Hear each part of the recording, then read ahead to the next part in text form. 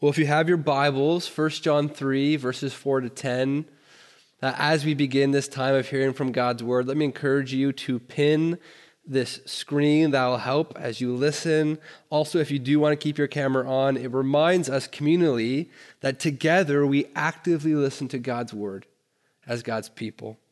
And so 1 John 3, verses 4 to 10, let me read that for you now. If you don't have a Bible, it will come up on the screen for you.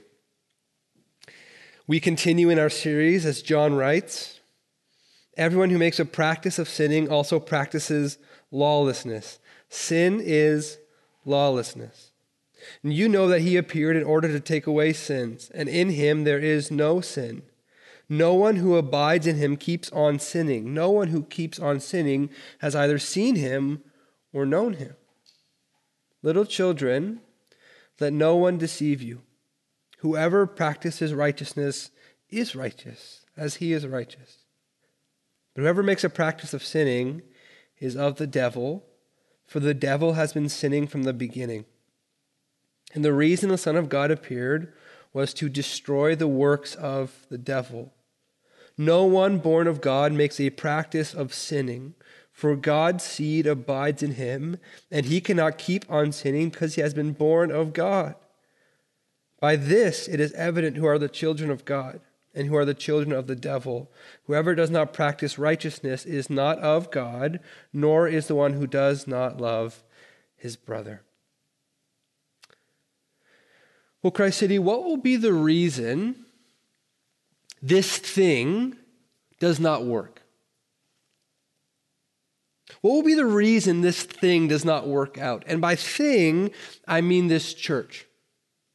I mean this community, this group of people located in East Vancouver and currently on Zoom for Worship, Word, and Sacrament.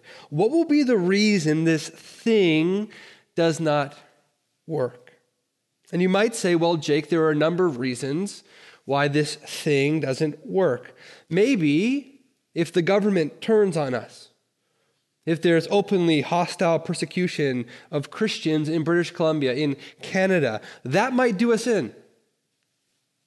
And to which I would respond with examples of growing churches in China and Iran and other areas where violent persecution is an everyday reality of life, and be forced to respond to your comment, no, I don't think that's why this won't work.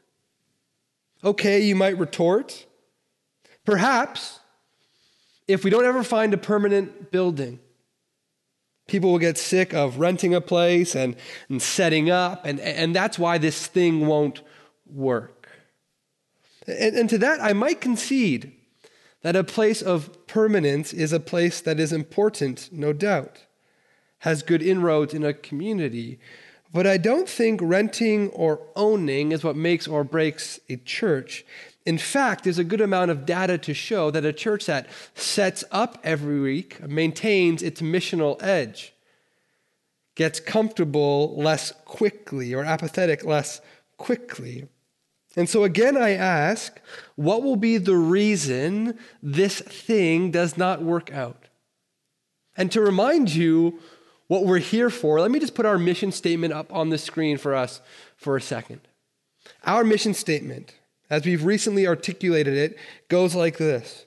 We are missional disciples for the sake of the neighborhood. We are missional disciples for the sake of the neighborhood. That's what we're doing. And so I could put my question like this. Ready? What will be the reason that you and I on this call right now are not transformed into maturing missional disciples? And what will be the reason our neighborhood remains unaffected by our witness? The answer that John gives us this morning is not a popular one. It's not a nice one. It's not a kind of answer you give if you want to sell books or be influential or be considered an innovator. The thing threatening our growth, our neighborhood's transformation is really simple. John says this morning the thing that threatens all of this is sin. It's sin. Sin that corrupts our holiness, our familial distinctiveness. And without holiness, without familial distinctiveness, the author of Hebrews tells us, no one will see God. If sin is the reason this thing will not work out, we should not glaze over sin this morning. Instead, with John, we're being invited to understand sin, what he'll call lawlessness, just a bit more deeply. Here's our outline today. It will come up on the screen for you. 3 questions I want to ask of our text this morning. First, what is sin? What is sin? And how is John specifically defining it here in this context? Second, how is it destroyed? Right? That's an important question to ask. How is it destroyed? How do we overcome sin? Or do we? And thirdly and finally, where is it in us? So what is sin? How is sin destroyed? And where is sin in us and among us? So first question, Bible's open again, 1 John 3. I want to read verses 4 and verse 8 with you. Look there.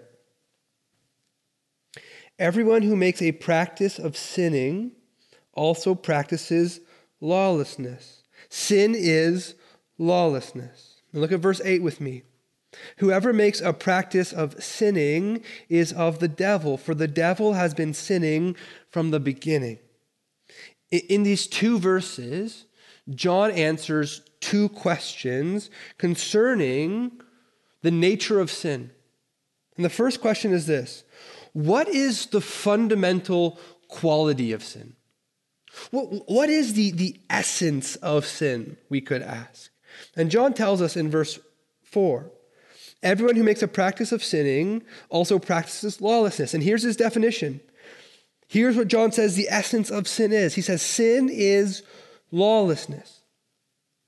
So John's saying that sin is not only something deficient in us, missing the mark, so to speak, but also sin is an active, a participatory rebellion that's ongoing against the will of God. It is the active rebellion against the will of God. That's what's meant by this word lawlessness.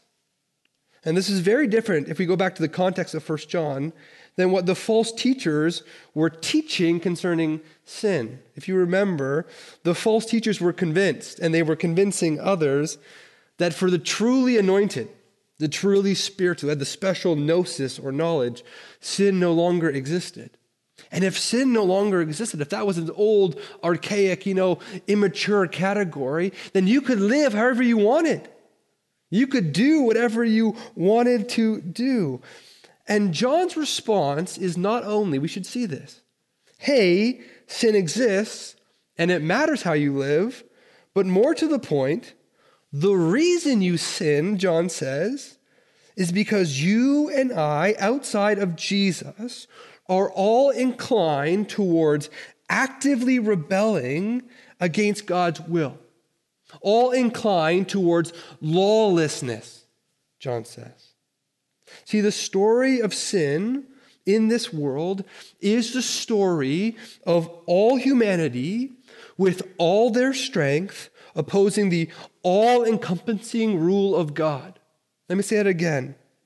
The story of sin is the story of all humanity with all of their strength opposing the all-encompassing rule of God. And it's a different narrative. You should notice this. It's a different narrative than the victim narrative that we are typically fed, given in this world. I don't know if you've ever said no to a child who is unfamiliar with that word. Have you ever done that before? Said no to a child who is unfamiliar with that word. To a child who's used to being the sovereign ruler and king of their own universe. And even though your no in these moments, if you're a good parent or a good babysitter or just a good supervisor, even though your no is in the best interest of the child and other people, what is the response of this sovereign child ruler to the word no? Parents, help me out. Throwing a fit. going hysterical, kicking and screaming and flailing and yelling and pushing against, slamming of doors, determined to get what they want however they can. This is lawlessness. But the reality, as we look at the Bible, is that this is not only an individual reality, but a corporate, world-encompassing, hostile disposition toward the Lord. Look at Psalm 2. There we read, "Why do the nations rage and the peoples plot in vain? The kings of the earth set themselves and the rulers take counsel together against the Lord and against his anointed, saying, let us burst their bonds apart and cast away their cords from us." Sin, John says, is lawlessness. It's an individual reality and an entire world-encompassing reality. This active rebellion against God. The world outside of Christ is not neutral to the things of God and to his ways and to his will, but is actively opposed to him, actively working against him, asserting themselves and their own desires and their own wishes over and against his. But there's a second thing that John answers in these two verses, verses 4 and verse 8. Where does this come from? Where does this lawlessness start, we could say? Look again at verse 8 of 1 John 3. Whoever makes a practice of sinning, John says, is of the devil. And then he says this, for the devil has been sinning from the beginning. Now, while humanity is responsible for their kicking and screaming and flailing against God, sin did not begin with man. John tells us here that sin began with the devil, who was sinning from the beginning. And the devil is already a character we've seen in 1 John so far. In the biblical narrative, we encounter Satan, the devil, right? Firstly, in the context of tempting Adam and Eve to go against God, to rebel, to be lawless against God in the garden. This is the first occurrence that we find in the Bible. So before Adam and Eve, and before humanity actively rebelled against God, Satan and other fallen angels had already done so. One theologian, he put it like this: sin did not break out on earth in the first instance, but in heaven, in the immediate presence of God and at the foot of his throne. John tells us that it is with Satan that rebellion begins. And it's Satan's mission to ensure the rebellion personally and globally continues. In Matthew 6:13, in the Lord's Prayer, we learn that Satan tempts believers into lawlessness. That's part of what he does. In John 8:44, Jesus calls Satan a murderer. In Revelation 9, verse 11, he's called the destroyer. In that same passage in John 8, Jesus calls Satan a liar and the father of lies. And Satan is all those things: tempter, murderer, destroyer, liar, accuser, and more. But that is not the offensive part about our passage this morning. That's not the offensive part about our passage this morning. See, few in our day would be upset to hear me slander this spiritual entity they barely believe in. But what's offensive about our passage this morning is that John says that whoever makes a practice of sinning is of the devil. In other words, let me translate. When you continually and unrepentantly and habitually rebel against the revealed will of God, you show that your familial resemblance is not only not of God, but of Satan. Now that is offensive. Let's go back to John 8. In John 8, we see just how offensive this is in action. Jesus essentially is saying what John says here to a group of religious people. A group of religious people who are claiming Abraham as their father, as their spiritual forefather, and God as their ultimate father. And Jesus to these religious people says no. Nope. Look at John 8, verse 44. You are of your father, the devil, and your will is to do your father's desires. And what does the crowd do in response? If you read the story in John 8, you know they accuse Jesus first of having a demon, of being demon-possessed. And then secondly, when Jesus says, no, not only do I not have a demon, but I'm actually the Son of God, in John 8:59 we read this. So they picked up stones to throw at him, to kill him, to murder him. But Jesus, and this is such a funny word to read in the Bible, he hid himself and went out of the temple. They tried to kill him. And if you're still having a hard time as to why this is so offensive, let me bring John 8 and 1 John 3 into the 21st century for us. Picture with me this. If you want to close your eyes, you can close your eyes. Jesus stands before us and he asks, are you righteous? Yes, we reply. We know we are righteous because, and so we list, in our spare time, we volunteer weekly at the soup kitchen down the road. Yes, we reply, we know we are righteous because in our work time, we labor for the oppressed and the marginalized in the world. Yes, we reply, we are righteous because in our relational time, we are tolerant, open, hospitable, generous, and altogether a person of peace. And Jesus will say unto them, and what do you make of me? Who do you say I am? To which our culture responds, Jesus, you're a good deal of many things. A great teacher, wise sage, inspirational figure, a bobblehead sometimes. But Lord, Son of God? No, we don't believe that. To these people in our day, Jesus speaks the words of John 8. If God were your Father, you would love me, for I came from God and I am here. But you don't. So you are of your father, the devil, and your will is to do your father's desires. Do you see how offensive this is?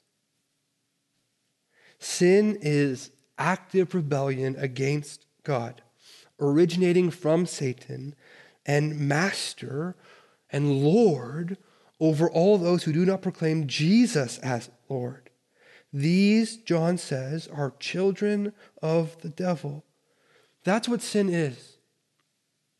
Sin is not just that whoopsie or that mistake or that wrong word at the wrong time, though those can be sin. No, sin is the way of this world. It's the water we swim in.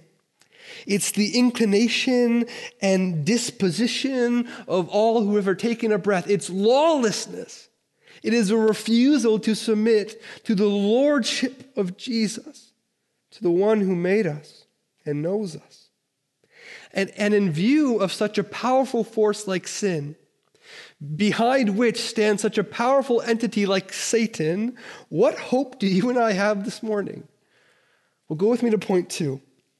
And point 2, we ask the very important, very pressing question, how is sin destroyed? How is sin destroyed? John tells us. 1 John 3, verse 5 and verse 8. Let's read those together.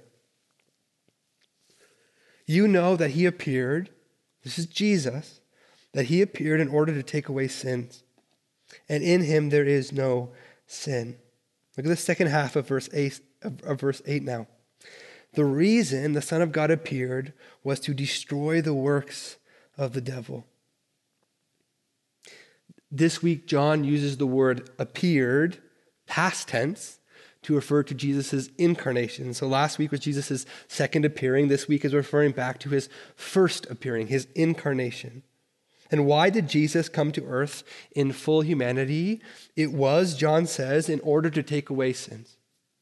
It was, John says, to destroy the works of the devil. In fact, both of these things, the taking away of sins and the destroying of the works of the devil, both of these things happen in one single act. Paul tells the story this way. Look at Colossians 2, verses 13 to 15. And you who were dead in your trespasses and the uncircumcision of your flesh, read lawlessness. You who were dead, God made alive together with him, having forgiven us all our trespasses, by canceling the record of debt that stood against us with its legal demands. This he set aside, and what's the event? Listen, friends, nailing it to the cross. And at the cross, he disarmed the rulers and authorities and put them to open shame by triumphing over them in him. Our sins nailed to the cross. Spiritual rulers, authorities, principalities and powers, the devil himself defeated at the cross. And it was not through lawlessness that this happened, but by step downward obedience of Jesus. It is through the obedience of Jesus that our lawlessness is finally overcome. And it was a downward obedience. Incarnation, lowly life in Nazareth, temptation and opposition, disparagement and persecution, agony in Gethsemane, condemnation before the crowd, crucifixion, death, and burial. It is through this downward obedience that Jesus heals us from our lawlessness. It's through this downward, step-by-step obedience that the believer is free from the devil and his works. Friends, has there ever been anyone like Jesus before? Has there ever been anyone like Jesus? Jesus, who through his death and resurrection has defeated Satan. Jesus, who through his death and resurrection empowers you and me to right now defeat Satan. Paul writes in Ephesians 6, "Put on the whole armor of God, that ye may be able to stand today, right now, against the schemes of the devil." Jesus, who through his death and resurrection will defeat Satan. John sees in Revelation 20 the devil, the deceiver of the nations, thrown into the lake of fire and sulfur where the beast and the false prophet were, and they will be tormented day and night forever and ever. Again, I ask, has there ever been anyone like Jesus? Where all of humanity, up until Jesus, is defined by lawlessness, in Jesus we find obedience. Perfect, humble submission to the will of his Father. Now, Jesus is unique in his downward step-by-step obedience. But John tells us that because of the unique work of Jesus' obedience, you and I are able to live righteously and obediently today. This is our last point and last question. Number 3, where is sin in us? Where is sin in us? Our new identity as children of God is incompatible with habitual and continual sinning. I hope that's been very clear so far. Our new identity is incompatible with habitual and continual sinning. John tells us in verse 9 that the seed of God, his Holy Spirit, resides in us. We have a new childlike identity from which we live. But we also read in verses 6 and 9 again, no one who abides in him keeps on sinning. No one who keeps on sinning has either seen him or known him. No one born of God makes a practice of sinning, for God's seed abides in him, and he cannot keep on sinning because he has been born of God. I want to just stop there for a second. And I just want you to hear these words of verse 6 again. No one who abides in him keeps on sinning. Again, the idea here is not that we mess up from time to time, but habitual, continual, unrepentant sin before the Father. No one who abides in him keeps on sinning. No one who keeps on sinning has either seen him or known him. It might be that today you discover that you don't know him, that you don't know the Father. And if that's you this morning, I want you to stay on this call. And together we'll confess sin, and together we'll come to Jesus. And together we'll believe that his work is enough. I just want to pause there. That wasn't in my notes. Again, we know that John is not saying that Christians are perfect. Remember, he began chapter 2 by saying these words, but if anyone does sin, right? If anyone does sin, we have an advocate with the Father, Jesus Christ the righteous. There's one perfectly obedient person, and it's not you, and it's not me, nor will it ever be you or me. And yet, as we've seen, if we persist in habitual sin, we demonstrate this evil familial resemblance. John Stott, the great Bible teacher, says it very plainly. Our parentage is either divine or diabolical. It's either divine or it's diabolical. And so I want to end this morning by assuming that many on this call claim divine parentage. And with that in mind, I want to ask all of us, myself included here, where is the sin in us? Where is the sin in me?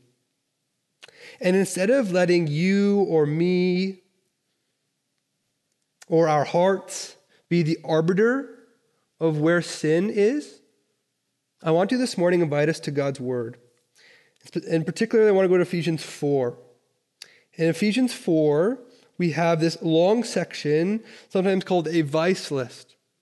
And I want to just work through certain sections of Ephesians 4 and ask the Spirit of God that in this moment, in this time, that he would reveal in me and in us as a community any sins, anything we need to confess and repent of.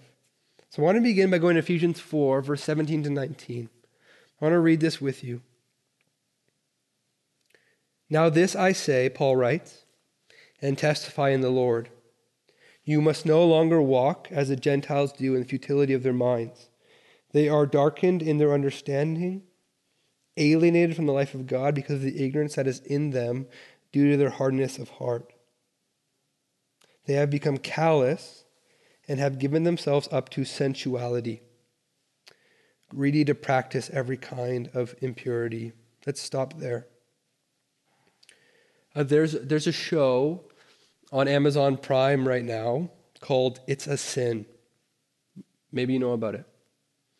And it's about a group of young gay men at the onset of AIDS. And New York Times has called this show, I think honestly, a kind of celebration of freedom and carnality.